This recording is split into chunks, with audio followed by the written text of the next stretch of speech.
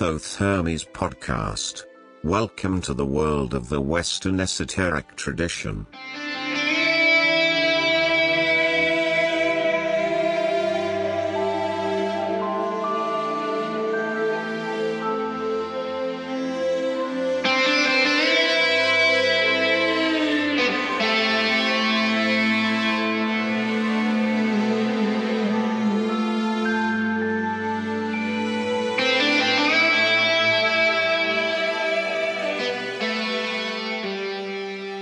Hello, friends and listeners, and welcome to episode 22 of season 7.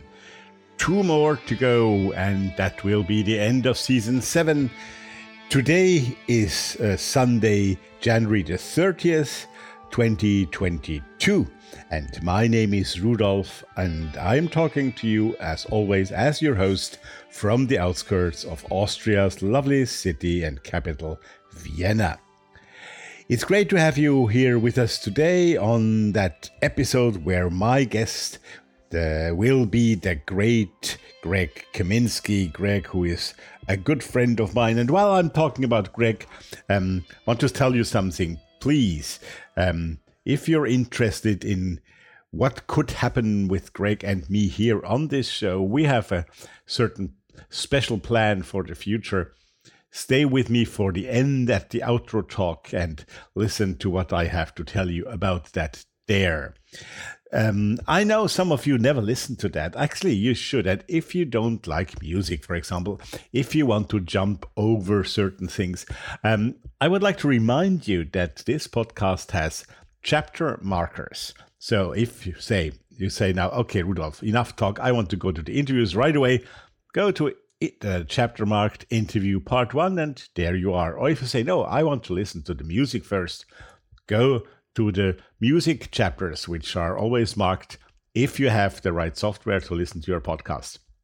And while I'm saying that, I've now, starting with this show, added a new chapter mark at the beginning of the intro to the interviews, at the end of the first music piece.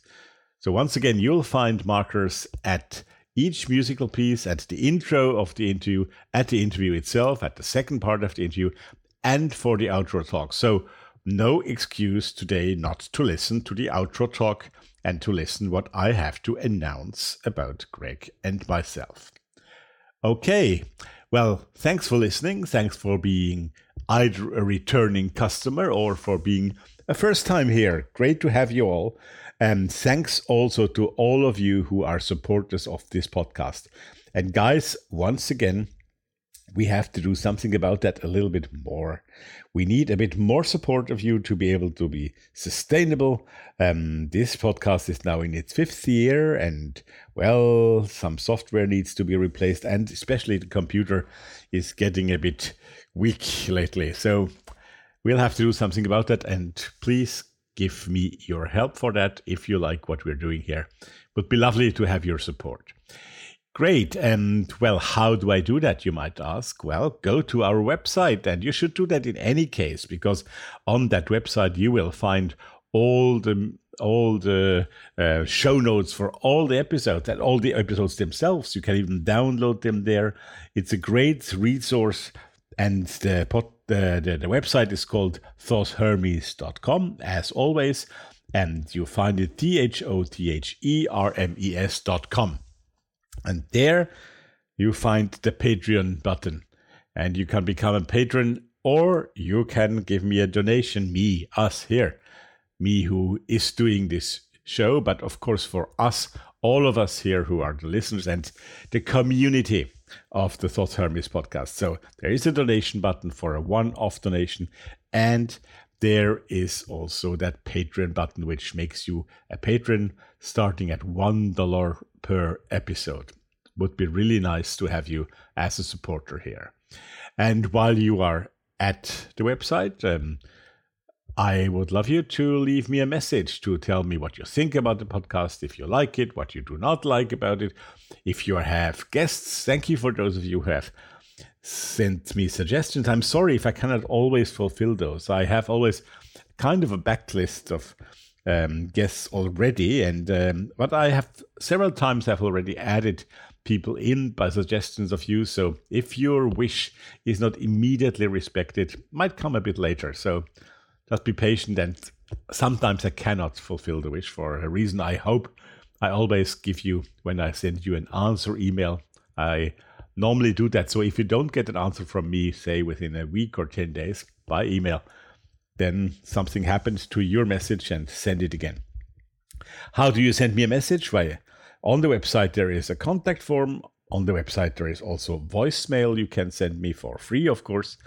And you can send me email there at info@thoshermes.com. And you can also go on Facebook or Twitter. To be honest, I prefer the communication through email and the message board on the website. Not because, it's easier for me to retrieve, just like that. I'm not every day on Facebook, to be honest, and you might wait for a bit longer if you do it there. Okay, but Facebook is a great resource to know what's going on the podcast. All the episodes are announced, and the release is announced, and the links are there. So still, you should go there and have a look, just like Twitter. Great, so some music. Already talking a bit long here. And talking about messages from you, I'm always asking for musicians among you to send me your music, to contact me and tell me what you are doing. And this week, the music that we hear is again from somebody who has done that. And I'm very glad that we are here and will be listening to music from our fan and listener, Robert Slover. You will find more about him as a musician and what he does on the webpage, on the show notes of this episode.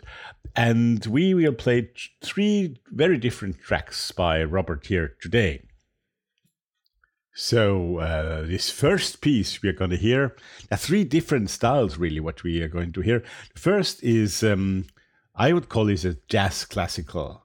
And the title of the track that we are presenting here today is In the Key of Blue Latin. So Robert Slover, our listener, our friend here, is our guest here today with his music that he offers to us. Thank you, Robert. And as I just said, we will hear 3 tracks, but the first that we hear now is called In the Key of Blue Latin. Enjoy.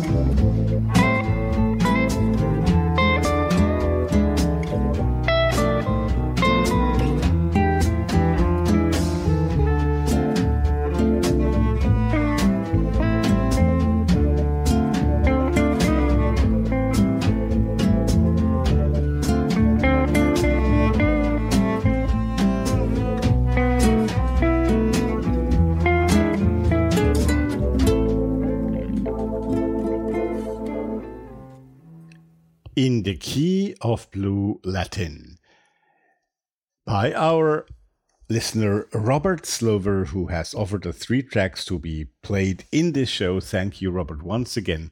And you will hear 2 different styles later on, as always, in the middle of the interview and one immediately after the interview. And that interview today is with my guest, Greg Kaminsky. Once again, I have some news for you regarding Greg and myself. So if you're curious, if you want to know, please stay with me after the interview, after the 3rd piece of music. In the outro talk, I will not only let you know who is my guest next week, but you will also hear what those news are. Yes, I'm making you curious, and that's good.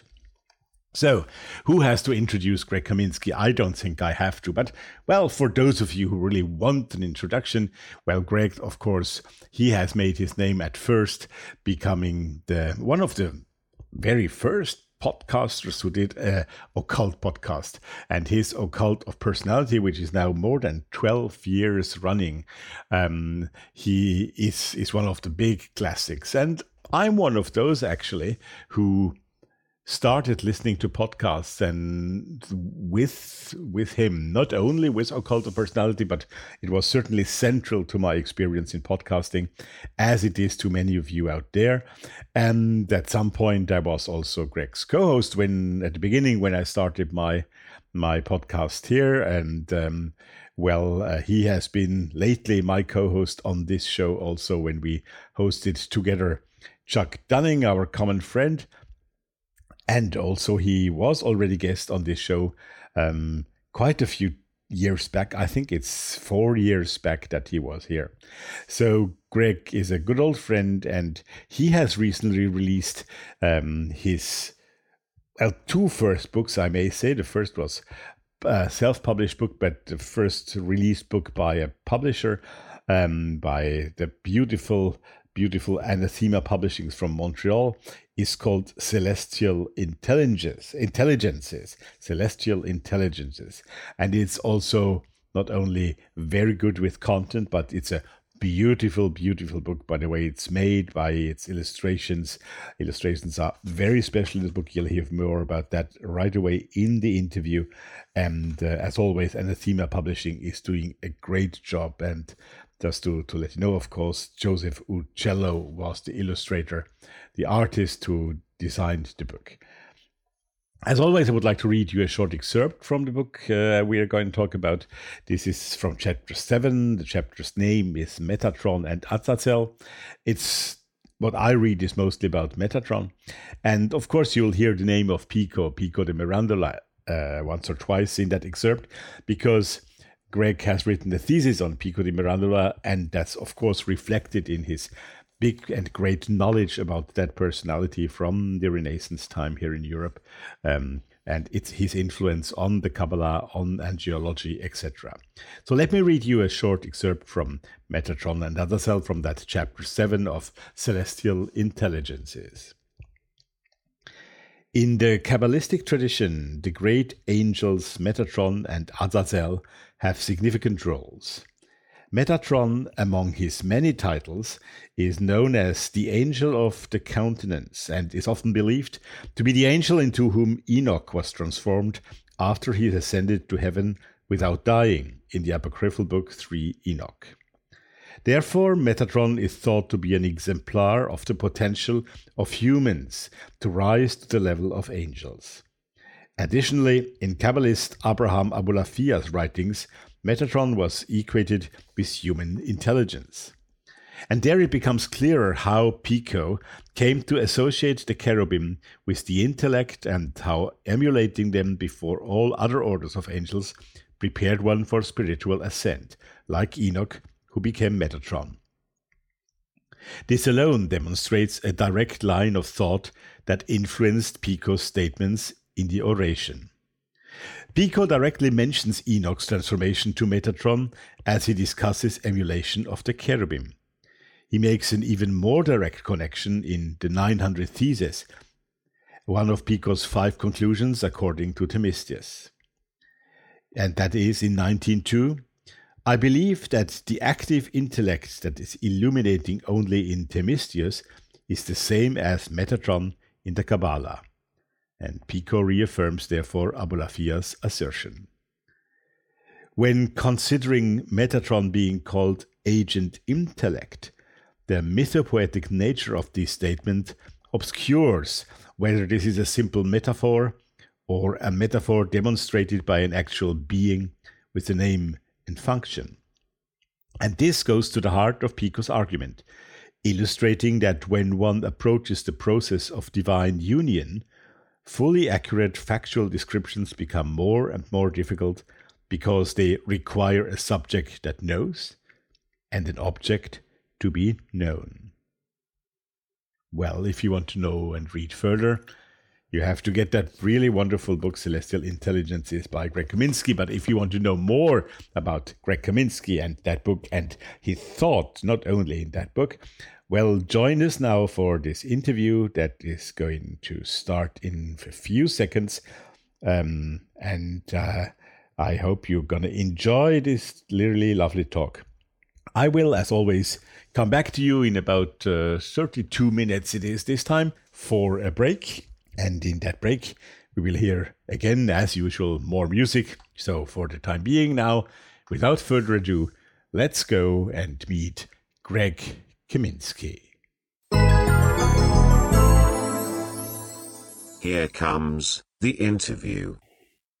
It is a special moment for me here now on the Thoth Hermes podcast because of my guest. And it's an enormous pleasure to have my not only guest, but friend and brother, Greg Kaminsky, here on the show tonight. Greg, hello, good evening to you over there, over the other side on the Atlantic. Hello, Rudolf. Great to speak with you again. Thank you. Absolutely. Well, people out there, I think they do know that we have a long common story that I had the chance and the pleasure and I learned so much from you when I could be your co-host for some time. But you have already appeared on this show as well, but it's over 4 years back. I checked that today. It's amazing how time runs. And then you were here lately being my co-host again with Chuck Dunning as our common guest. And finally, I have you here again in front of the mic, just you to be my guest. And it's a great pleasure, Greg. It's interesting. It's interesting. It makes me think about how we go through our lives, and even if we're present in the moment for all the significant moments and events, that there's this sense that we could always appreciate it more than we do. Definitely. Absolutely. And yeah, it makes us think that way. I mean, let's maybe briefly talk about that, because you have your podcast now for 12 years, I think. Yeah, maybe even longer. It's been a while. Yeah, but I think it was about 12 years, if I'm not wrong, that I have been listening to it, and you were one of the first I listened to in that field. And then mine is now approaching its 5 year. So it's amazing how time flows. And this lately, and that maybe brings us also to my first question that I have for you, Greg, now about the subject. What was the immediate reason why we were meeting here today? You recently, it's already now 5 months back, I think, published a wonderful, wonderful book called Celestial Intelligences. We will go in depth into that here today. But before we talk about the book itself, this is your second published book. And what does it mean to you after those many years of doing studies, of being a practitioner in different fields, and having also changed yourself a lot of your approach to the occult and the Western and Eastern esoteric traditions, and then being a podcaster, having also achieved a degree at the university. And then now suddenly being a published author. What has that meant to you? What has it maybe changed for you even?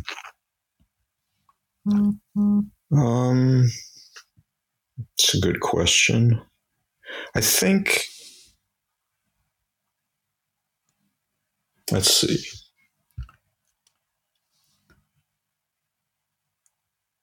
I think that until I wrote these books, I didn't really have anything substantial to communicate. Mm-hmm. And while the idea of being an author is attractive, the actual work that is involved kind of wipes away any glamorous illusion about what that means. All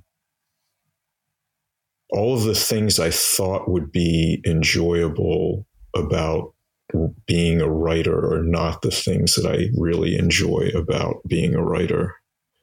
When I was younger, I thought, well, it would be great to have a written document to point to as like, this is my path, or this is what I believe, or this is the work I've done, and be able to point to something and say, this is it. I did it. And then to sort of enjoy the fruits of that. And I guess what I've learned is that there really aren't actually any fruits of that other than the accomplishments of learning and writing the book. I mean, it's wonderful to talk with people and hear their impressions and their feedback and comments about the book. And I do enjoy that, but that is not, it's not as fulfilling as I had expected it would be. Mm-hmm. And instead, I'm left with the knowledge and experience that I gained through the writing process and specific to the topic of the books. And so more than anything else, it just reinforces what I've learned as a matter of writing them. So the main thing I would want to leave people with in regards to what you're asking is to say that being a writer is important because thoughts that are only spoken are only half complete. And in order to complete any thought, you've got to write it out. And so the act of writing is what concretizes the knowledge and experience into something that is accessible and conveyable to another. If I may, before we go to the book, can we go a bit deeper into that? Do you mean by that, by putting it into the written word, this deepens the effect not only to the reader, but also to yourself as the author? Does it change the way you express things because you have to write them down? Yes, because when you compose writing, you have to clean up all of the artifacts in your thinking that aren't congruent or don't mesh or don't flow. And so the act of writing or typing or composing, drafting, what have you, is the act of refining and then making knowledge and experience real. So in fact, the reader wouldn't have anything without that. And the writer definitely has a much more deep understanding of what they're talking about if they've written it out. Regardless of whether it's correct or you agree with them, their own understanding of it will be deeper. Yeah. I'm sure you're right. I would agree on that. And I mean, it also gives us a meaning about the written word. And as such, I mean, that's now an old story, especially in the world of the occult, of course. The written word has a very special meaning, which is more than just the sense of its vowels and consonants, right? Yes. And that's probably only possible in writing. But now we live in a society, of course, where the spoken word and even the imaged word, to put it like that, has become more and more important as opposed to the written word. How does that, in your opinion, change the approach to wisdom, to knowledge in our society?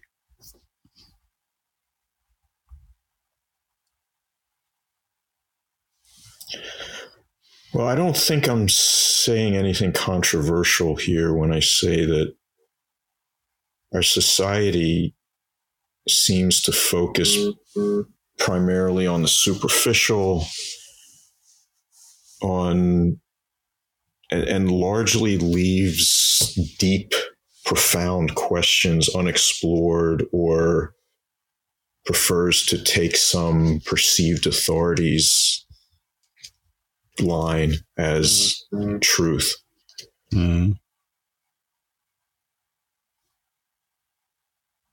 I'm not saying that writing as an act could necessarily change that on a wide scale, but for an individual,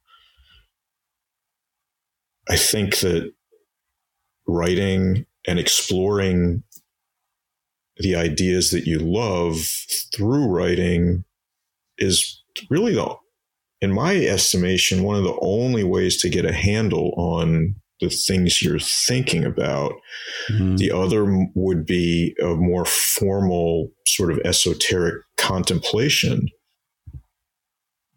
But that's less accessible and more difficult for most people than the act of writing is.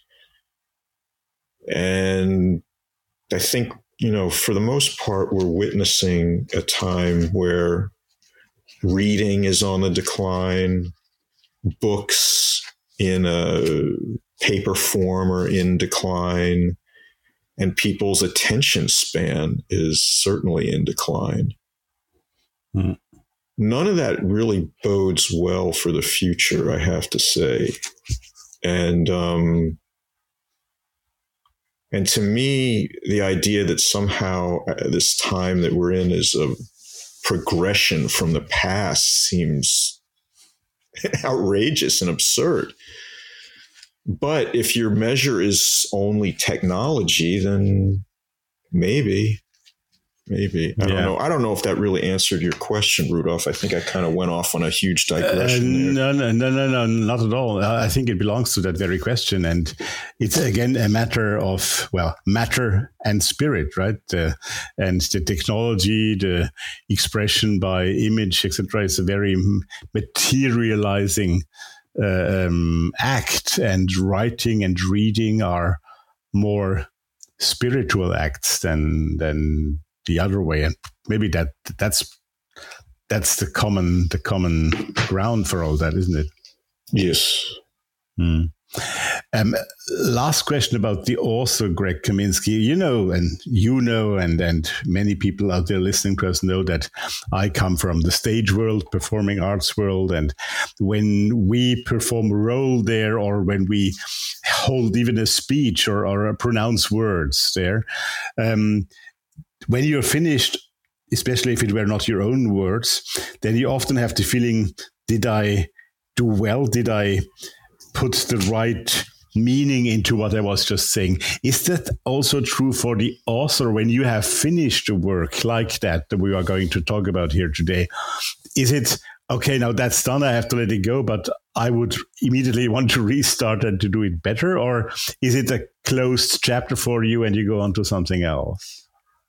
I don't know. I mean, for me, I spent enough time researching and writing the book that I don't feel the need to revise it or say anything differently than I said it. I imagine that any book you write could be continuously revised as you learn and experience more, but the act of writing is not a continuous process. It has a beginning, a middle, and an end. And so once the end comes, that's it.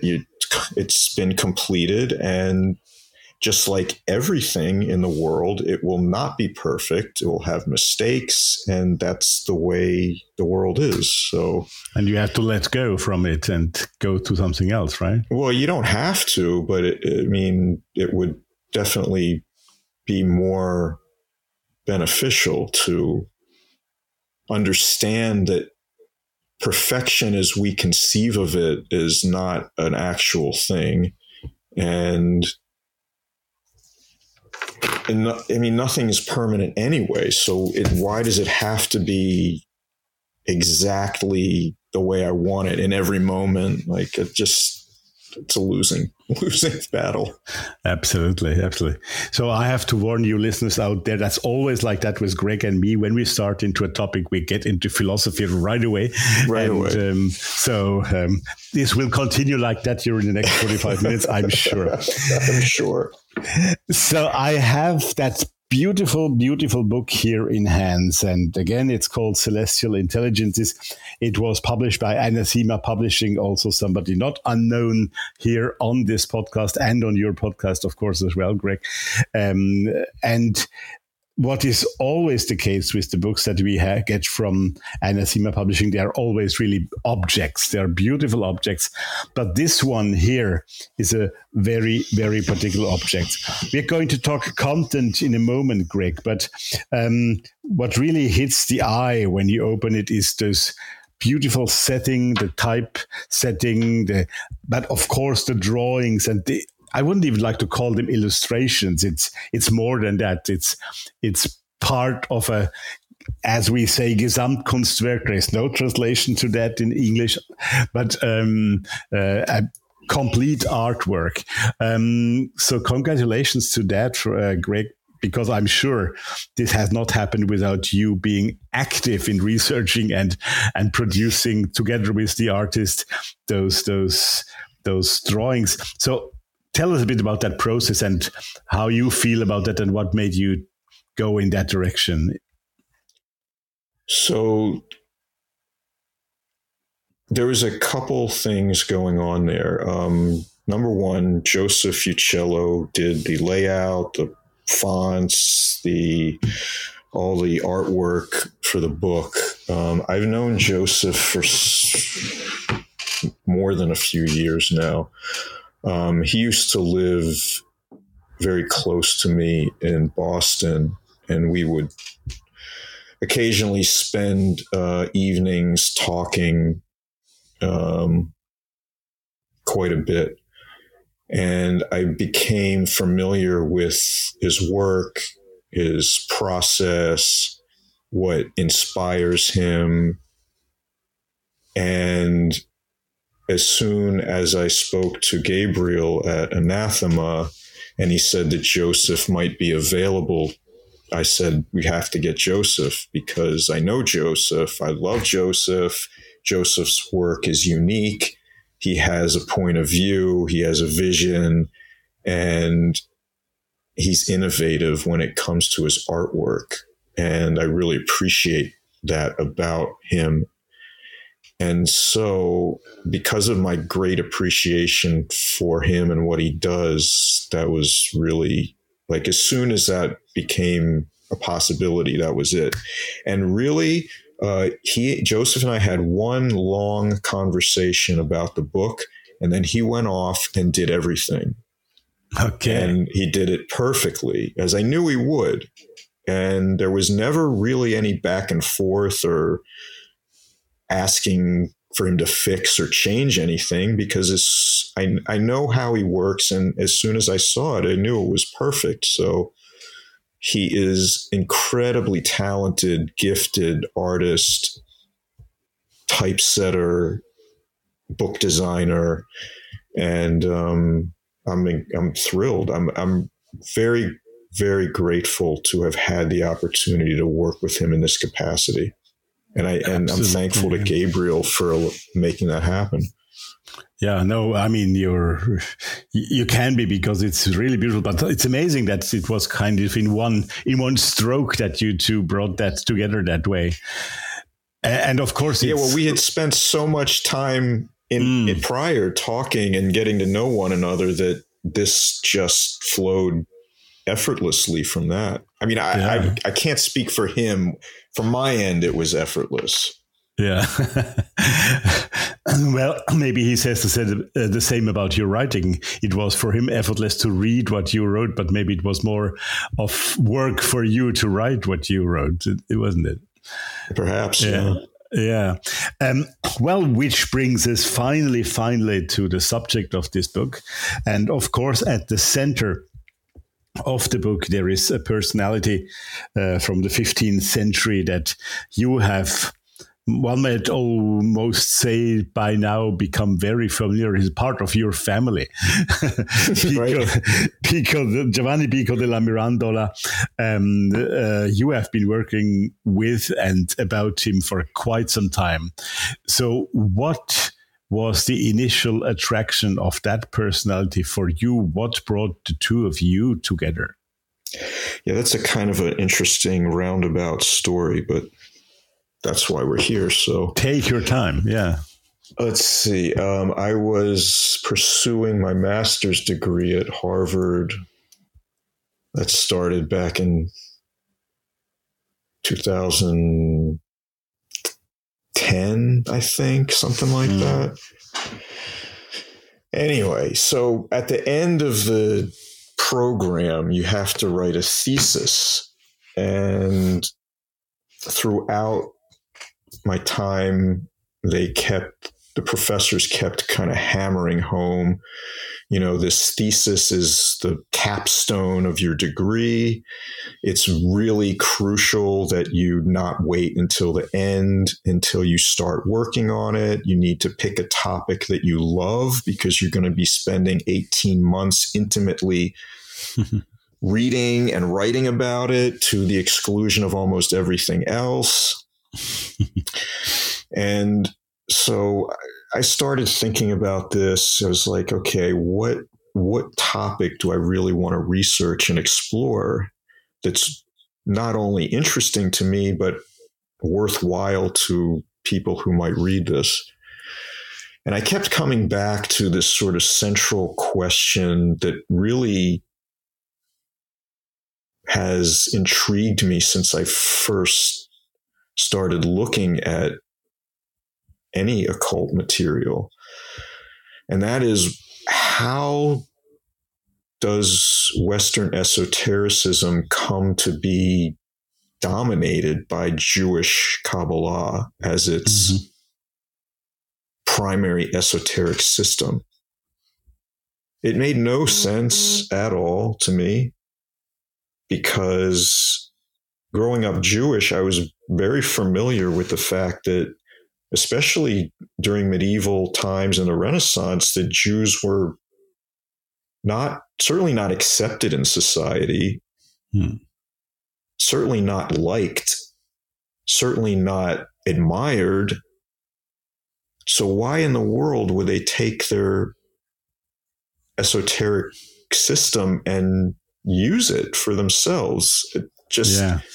It's not like you could make Kabbalism somehow like not Jewish. Like you can't get the Hebrew language, the whole history of it. It's just, of course, inextricable. So it never really made any sense to me. And that's really what I wanted to explore. So I wrote a big proposal on doing this research project. And my thesis advisor, he's like the first, that's the first gate you have to get through. And so he accepted it. And then he said, okay, now we have to find you some professor who will actually work with you on this paper. Mm-hmm. And I said, well, I know who I want to work with. And that was Dr. Kimberly Patton. She's the head of the comparative religion at Harvard Divinity School. And I'd taken a few classes with her in the past, and I knew how amazing she was as a scholar and a person. So I met with Dr. Patton, and she read over my proposal, and right away she said, I'm not going to agree to work with you on this. And I said, oh, why is that? And she said, your topic is huge. She said, there's no way you can explore this in 200 pages, let alone 1,000. Like, you're talking about books and books of material here. And I said, yeah, that's definitely a danger. And she said, the only way I'd be willing to work with you, she's like, I have two conditions. One, you have to narrow your focus, like a lot. She said, you've drawn a circle around like Judaism and Christianity, like, and there's your like, that's too big. Mm. So she said, why don't you just focus on something much smaller? And then if it's too small, you can kind of gradually widen the circle. Instead of starting out huge and not knowing where to go, start small and then just expand outward. I said, well, that makes sense. And then she said, the other condition is the paper has to be about angels. Okay. And this is because the first class I took with her was about angels, and that is one of her primary areas of study.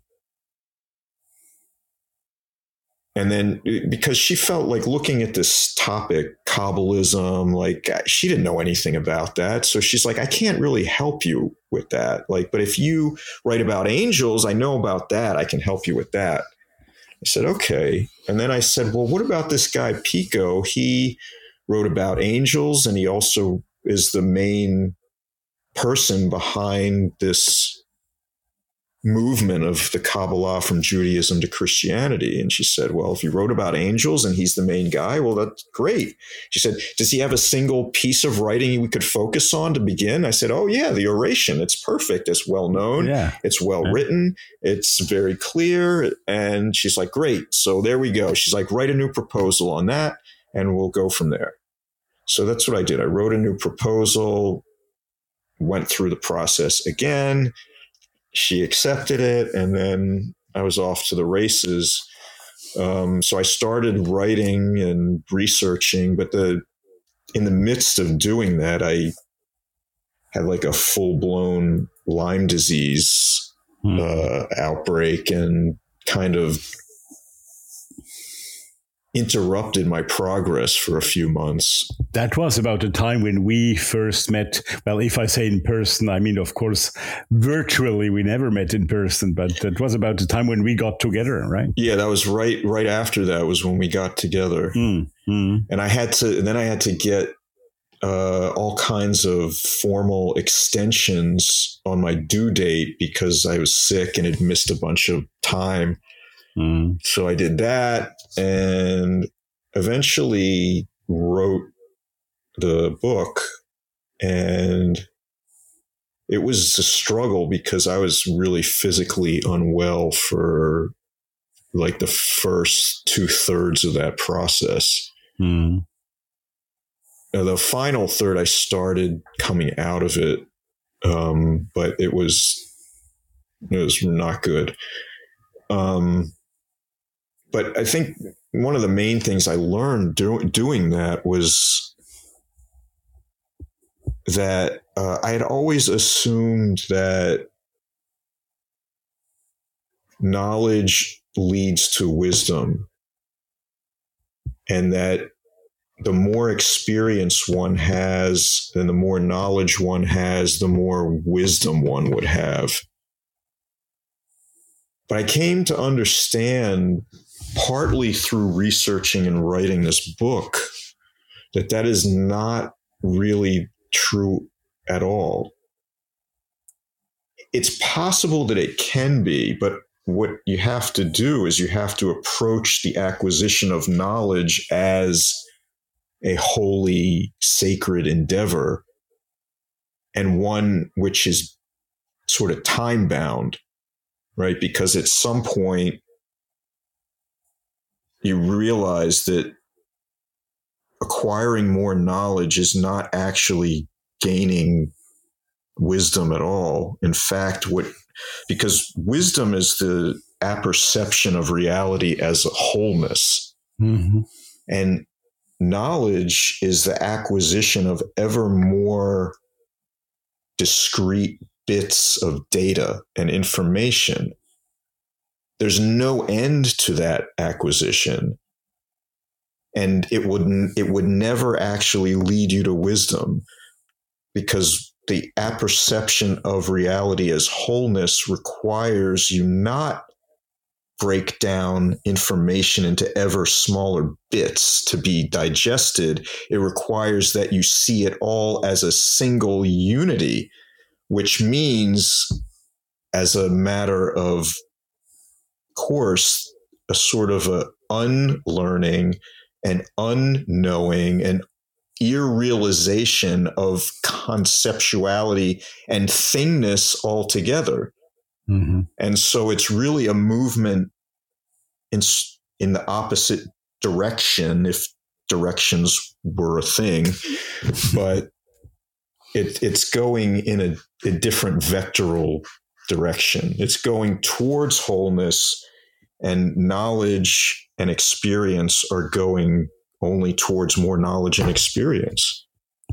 And here we are again with finding the right words to describe a process which can be even orally very hard. I mean, you do it wonderfully, but it is very difficult to describe what you just said with words. I remember Rudolf Steiner, who I'm quite fond of, and also know a bit about him, that he said, when I have a vision and I see a color, I can't describe it because that color doesn't exist in our words. But I have to take the words that is closest to that. I say blue, it's not blue, but it's the closest I can find is blue. That's a bit the same what we're just doing now, isn't it? Yeah, because language is rooted in duality. And yes. What we're trying to describe is non-dual. So yeah. You have to kind of bend, shape, twist, mangle the language to try to convey the meaning, and it still fails. It still fails. My teacher always talks about Meher Baba, who was a great realized teacher. And he said something along the lines of, if I speak in my language, you won't understand. And if I speak it in your language, there's really nothing worth saying. So he just didn't talk for years. It might be a good solution for some. Right? Yeah. No, that was a joke. But I see what you mean. And it's a very wise word, actually, what he says there and what he did. Yeah, because truth, fundamentally, truth cannot be articulated in language. And any expression of language is not ultimate truth. Okay, now it is time for a break, as I had announced previously. And we are going to hear more music, after which we will return to our fascinating talk with Greg Kaminsky for another 32 minutes. So we really broke exactly in the middle this time, didn't we? Do well. Okay, so guys, I promised you some different style of music for that second track that Robert Slover gave us. And indeed, track 2 and track 3, both of them are very different in style. This is called, well, I would call it a trip hop. That's actually how Robert calls it. The track that we're going to hear now in the break is called Evaporate Sublime. It's more psychedelic. It's really interesting, and I like it when a musician has very different styles to offer. So after that jazzy thing in the beginning, it's now psychedelic music, trip hop. Trip hop, I like that expression. I didn't know it before. And it will be called Evaporate Sublime. After which we'll return to Greg Kaminsky and continue our talk. And at the end of the talk, there is the third track we're going to hear by Robert Slover, and this one is world music, pure world music, I think, with all kinds of different instruments. It is called The Silk Road, a very fitting title, and in The Silk Road we hear instruments like Duyek, Egyptian oud, or bansuri from India, al dulcimer, so all kinds of sounds that we are no longer used to in our times and in the Western world, which I'm afraid most of our listeners are listening from, talking about which would be nice to hear from those of you who are in other countries than this clearly Western tradition world. So let me know when you're listening from far away. It's always exciting to hear. We have listeners when I watch where those podcasts are being downloaded, really from all over the world, but not quite all over the world. So if you are in a faraway country where we don't expect to be present, let me know.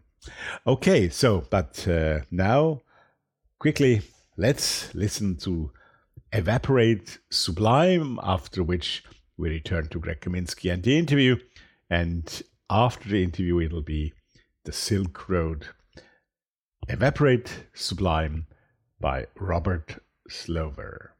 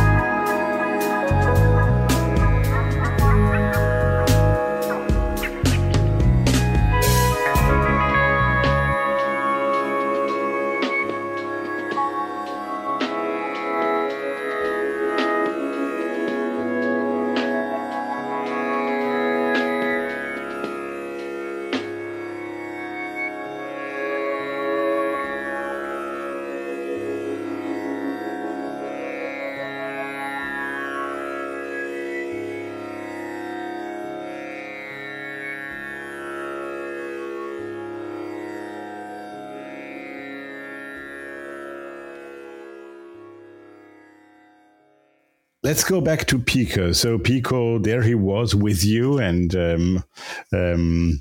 I also remember I was happy enough to read your paper on Pico and on I think it was your thesis paper actually that you gave to me to read at some point when it was finished, and it was already then a fascinating part. But this book now, to go to Celestial Intelligence, of course, it goes much further than that. I think it would be fair to say, but correct me if you see that differently, that the first part of that book that we hold in hands here, maybe the first 2 chapters or so, they are very closely based to your research on Pico and bring up the topic in a very, I wouldn't say academic way, but close to it. It is not a narrative, but it's a collection of knowledge there, right? Yeah, I mean, I would definitely describe it as academic. Yeah, it is an academic thesis. It was written for that audience originally, and it's a bit dry and trying to give you all the data there that's relevant. Mm-hmm. But somehow what I find is, well, you say it's dry. I don't find it dry, maybe because I like that kind of stuff. But yes, it becomes different from chapter 3 onwards. That is true. But it is very interesting because you have to lay a foundation in order to understand what follows, of course. Mm-hmm. But of course, Pico has become lately a bit more popular in the world of the occult, let's put it that way. But I think when you started out, those 12 years back now almost, this was not yet the case, right? No, I mean, my recollection is that Pico seemed like more or less a footnote. Mm-hmm. And you would hear his name mentioned sort of after Ficino as sort of like one of these figureheads who sort of midwifed the tradition from ancient times into modern times. Exactly. And I think Bruno was always mentioned more than yes, Miranda. Certainly. Yeah. And that makes sense based on the history and the sort of checkered past of Pico and his legacy and his heirs. It definitely makes sense. And it also makes sense because what Pico was talking about is not easily accessible to occultists. He doesn't provide you a coherent system of magic or divination. What he's providing you with is a spiritual path and the very high overview methods in a sort of a 5,000 foot view, mm-hmm. without actually describing sort of day to day how one does it. And it's pure mysticism, and it's a path of union with the divine. And so it's very much not appealing to most people, because I think most people who are interested in esotericism or the occult, they're curious. And if they're authentically practicing it, then generally, they want to improve their circumstances and acquire power.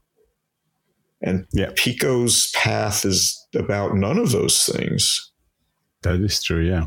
So I feel like it makes sense that he was not really considered that well. But I think lately, you're right, between my book, the work of the modern hermeticist, Diana Trell, I believe, and people like Ted Hand and others who have interests in Pico, that his work is seeing a little bit more light. Yes. these days. More light is a nice expression for that. Yeah, absolutely. Absolutely. But you gave the answer to what was my follow-up question. Why do you think that is the case? But I think you made it already clear with what you just said. So my next question goes a little bit deeper then into the book, and from chapter 3 onwards, you were just mentioning angels, and of course, it's celestial intelligences is the title of the book.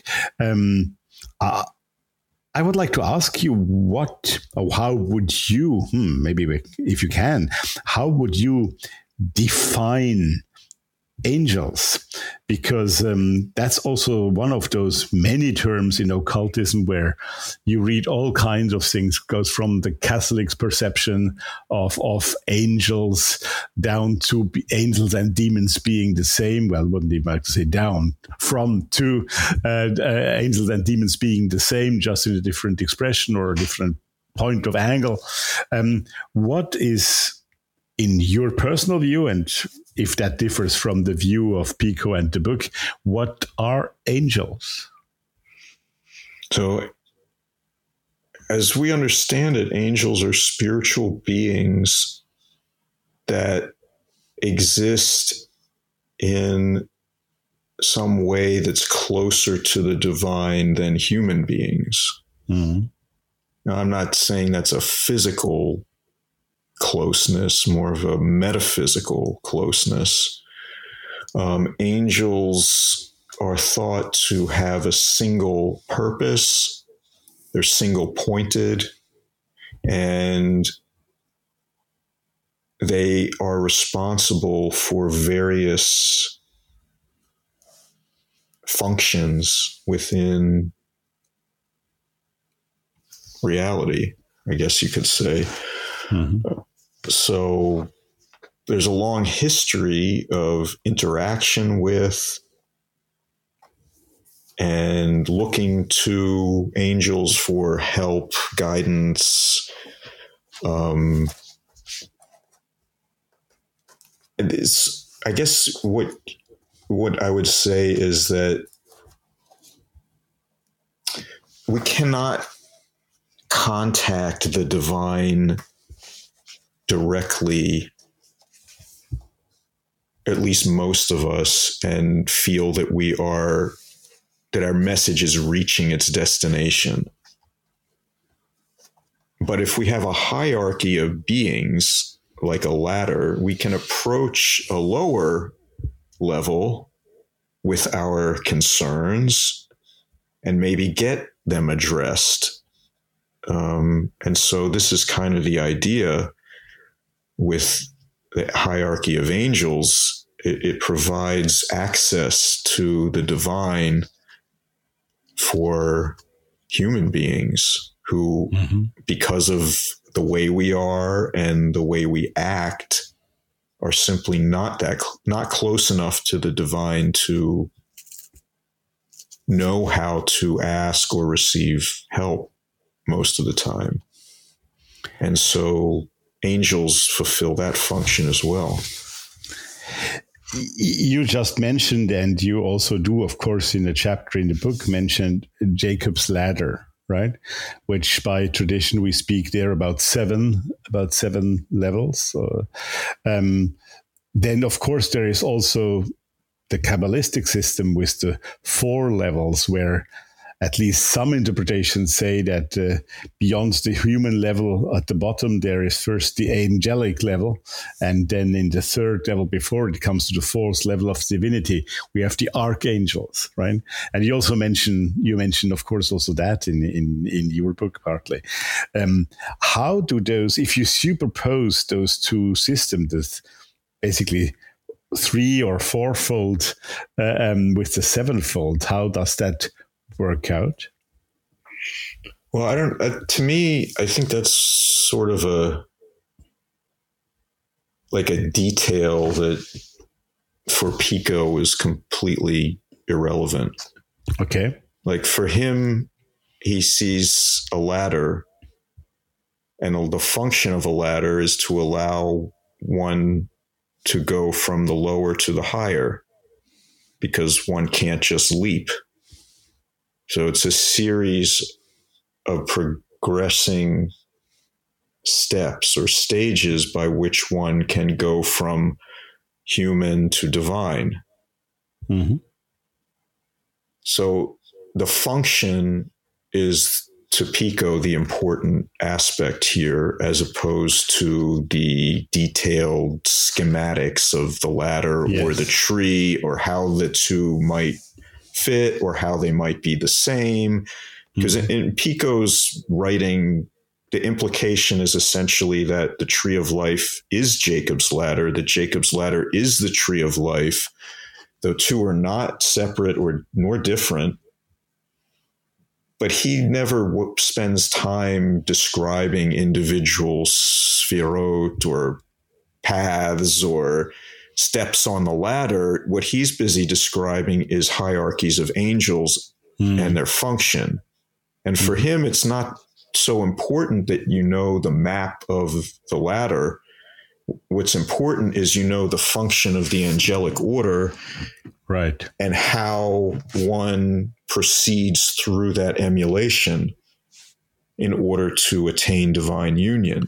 So you have to understand, in mysticism is much more of an art than a science. So we think of occultism, we might think of it as a science where we've got tables of correspondences, specific colors, materials, implements, a ritual that enacts all of these aspects in a formal way, and we're concerned with the form and the structure and making sure each detail is correct. Yeah, that's more like a science. So what Pico is talking about is like an art, where one is much more concerned with feeling states and inspiration and intuition than one is with, did I put the implement in the right spot on the altar, or do I have the right color? Like, none of that is happening. Yeah. Which of course is a big, we're really going off track if I pursue on that, but just to mention it, of course, even within occultism and magic, this is a big discussion. Is it really so important that the wand has the right color? Is not the intention behind it much more important than that's what you're saying here. And right? people are different too. So some people might have to do it one way, and some people have to do it another way. And some people, I think, kind of combine these approaches, so they're partly concerned with the details and partly concerned with what's arising for them in the moment. But with Pico, it's purely art and mysticism, and there's really no concern with speaking the right words or, having the right altar set up. Like, for all I know, he didn't even have any of that stuff. He's simply approaching this as, what do I need to do in order to unite with the divine? And those things are not different than what we do in everyday life necessarily. It's just the view and the approach is radically different. Yeah. Well, I want to underline what you just said, just to repeat it, because I think it's so important. You said it depends also on the person, not just on the act and of what you're doing, but who is doing it, and maybe even where and at what time in your life, or what time in history you're doing things. Those things change; they are not fixed, and Absolutely. Yeah, human beings are not static. We're a process structure. We're not static entities. Exactly. Human beings and even their environment at the same time. Yes. Yeah, in fact, depending on your view, those are not different. Exactly. Yeah, exactly. How did Pico, if he did, how did he make those experiences? Do we know that? Do we know how he lived his mysticism? Does he describe that? Does he give an account of experience? Not at all. So how does he come to the result? Well, I don't know that he necessarily did come to the result. It's just it's sort of inferred from reading what he's saying. Like I would guess that he'd had tastes of gnosis, but I don't think that he, was sort of, stably in that. And this is a tricky point here. Let me see. How do I say this? In the West, the idea we have of what enlightenment is not the same as it is in Eastern esoteric traditions. Mm-hmm. For example, in the West, like we would think of someone like Plotinus as enlightened, right? Yeah. Plotinus, by his own writings, had this sort of tongue-tip taste of gnosis 3 or 4 times in his life, period. That's it. He was not an enlightened being. Mm. It doesn't mean he couldn't appreciate and communicate the nature of those tastes in his writing and teaching. He could, obviously. Yeah. So the path that I practice in Vajrayana, there are specific moments during the practice whereby one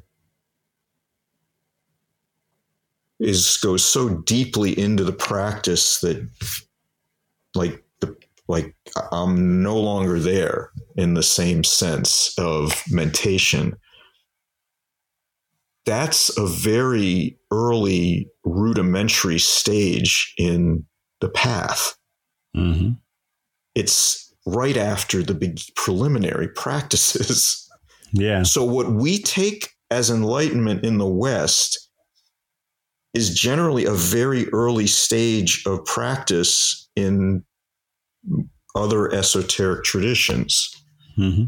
And what those traditions consider enlightenment is so far off the charts for what we think of it.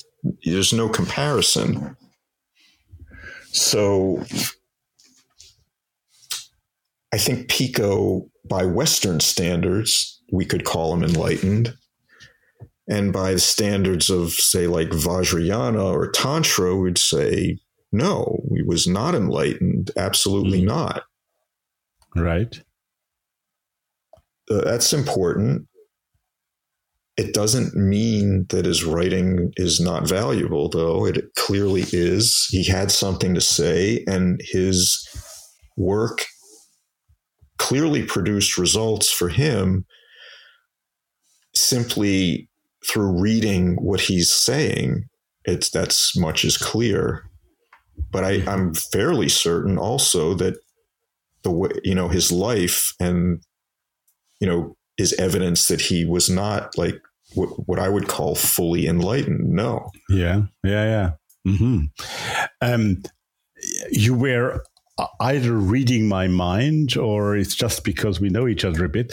But I was going to ask you that in that direction because since you have started working on Pico many years back and this book, which has appeared a few months ago, of course, in your personal practice, and I think I may say as much because you have talked about it openly, so I don't think it's a secret, has changed a lot, right? And as you just mentioned, has also changed in a direction which goes far into other Eastern traditions, let's put it that way. Mm-hmm. How have those things influenced each other? I mean, I'm sure that your view on Pico, you just mentioned part of that, has changed because of your personal change, but has also that continuous work on him worked in the direction that you changed? I think it did, yeah. In what way? I think once I finished working on that book, that there was no way to sort of continue, practicing, whatever sort of cobbled together path that I had figured out. Because I could see, based on my age and the amount of years that I've been doing it, like it wasn't really going anywhere.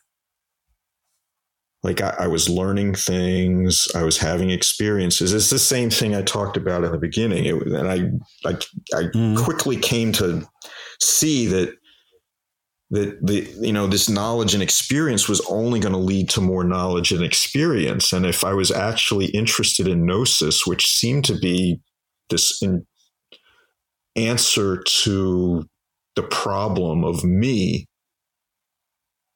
then I had to do something different because I wasn't going to be able to find gnosis in occultism.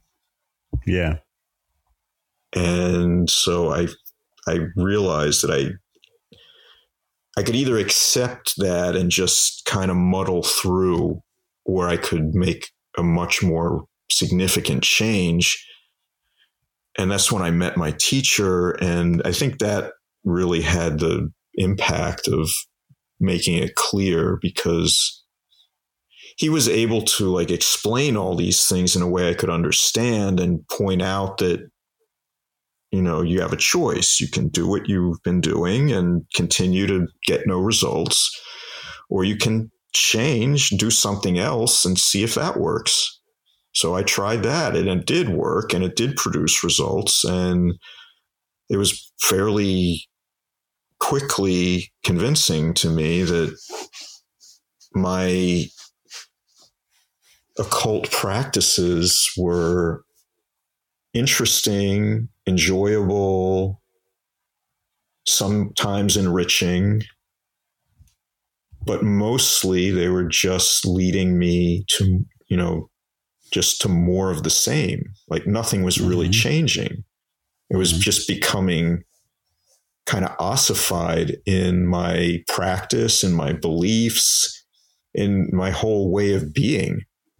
And for, someone approaching middle age, that's not a good thing. So it's just really necessary to really honor and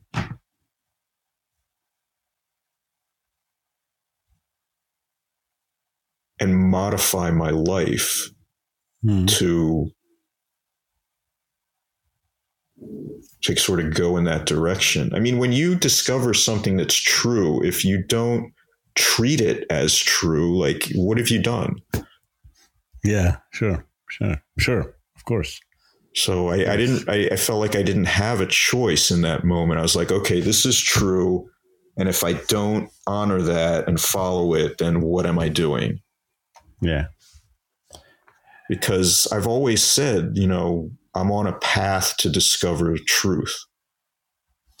But when the truth isn't what you want it to be, like, what do you do then? And that's what I was confronted with. And that's what I continue to be confronted with now, because reality is not logical, rational, and it's not here to make us feel good about ourselves. And yeah. So, that's the thing. If you set out to discover truth, you have to be prepared for truth to not be what you want. Definitely, absolutely. That starts very early in life, and you realize that, but in the philosophical way, it is even more true, of course. Yeah, it is. And then I discovered, almost any time I look deeply into anything, it turns out to be far different than what I thought and what I'd been told. And that's across the board. There hasn't been a single thing yet that I've looked into deeply where I've said, oh, that's exactly the way I thought it was. No, it's always, I had no idea that's how it really was. And that doesn't even make any sense. And how's that? What am I supposed to do with that? Got you. Yeah. You were speaking about personal experiences just before. That every meaning everybody perceives certain things in a different way at a different time and so on. Do you think your experience that you made with the Western path is a universal, something universal that would happen to everyone? Or is that also something that is very personal to you and other people who have seen it like that? Well, I think my experience is specific to me. I don't expect that anyone else would have that experience or reach those conclusions. But at the same time, I would say there are certain truths that I discovered about Western occultism that I think are true for everyone, regardless of whether they recognize it or not. And I think that's, number one, Western esotericism is essentially syncretic. Yeah. Meaning they take parts of other traditions and put them together. That's not bad. I don't think it's bad. I think that I understand. All religions are to some degree or another. And I think the other main truth is that there's no gnosis in Western occultism.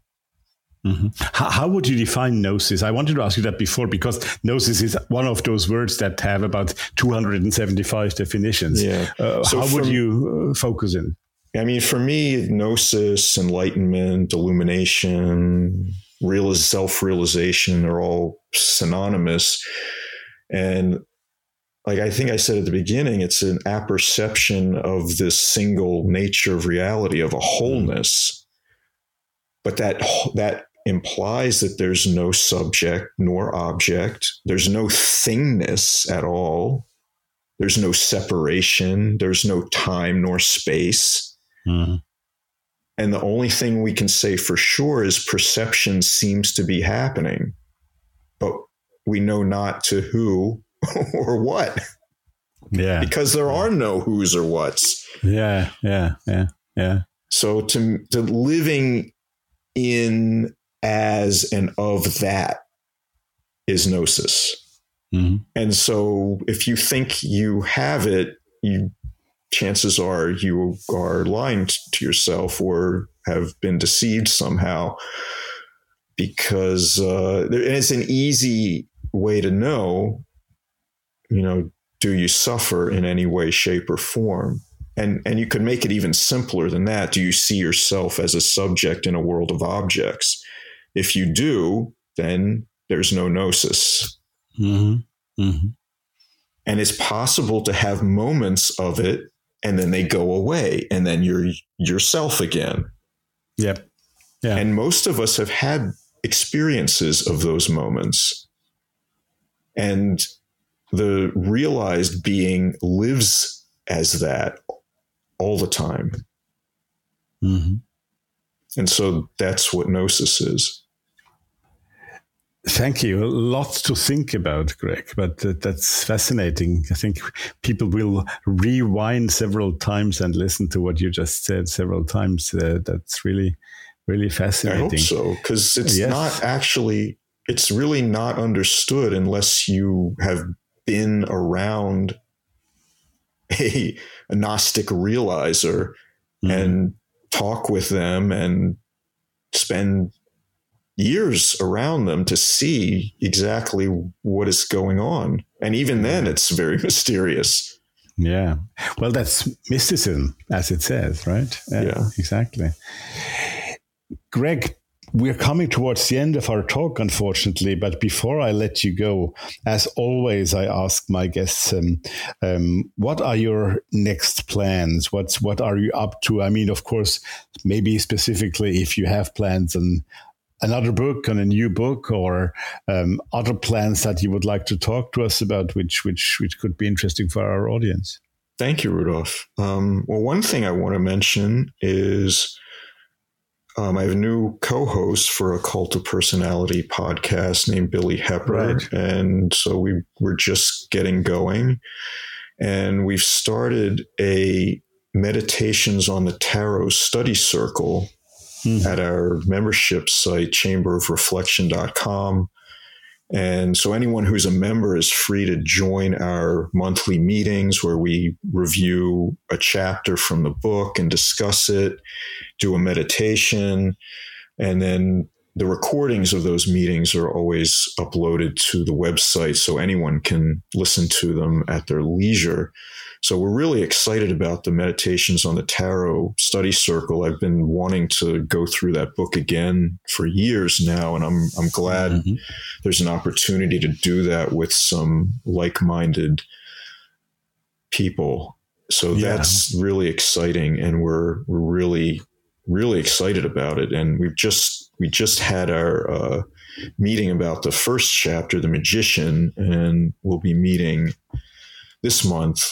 At the end of the month to go over the High Priestess. So we're super excited about that.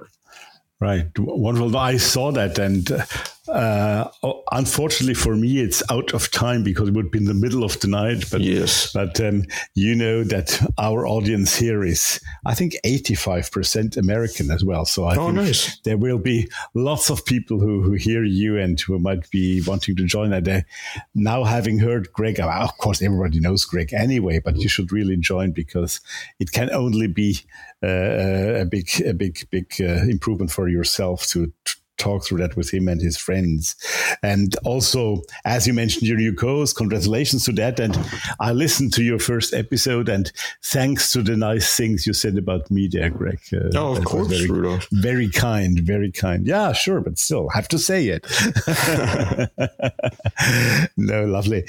Well, Greg, once again, thank you so much. It was great to have you. And good luck for all your ventures and your doings there, and also to your family. And well, let's keep in touch as always. And I hope we have the opportunity to meet again here on this podcast. And all the best to you in the meantime. Thank you so much, Rudolf. It's really great to speak with you again, as always. And I wish you likewise all the best to you and your family and friends. And yes, I do hope we can do this again more Thank you. In the future. Absolutely. Thank you. Absolutely. And for now, have a good rest of the day. You as well. Thank you.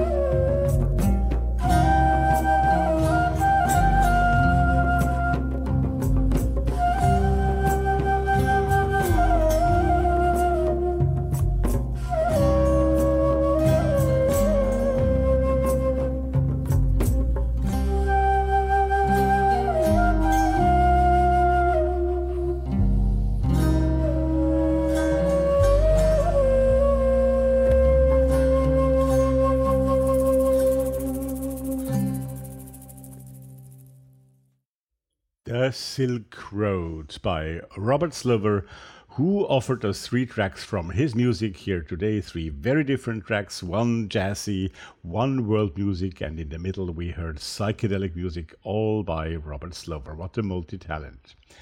Thank you, Robert, once again, and if you want to know more about him, hear more of his music, go to the show notes. You'll find all the necessary links there.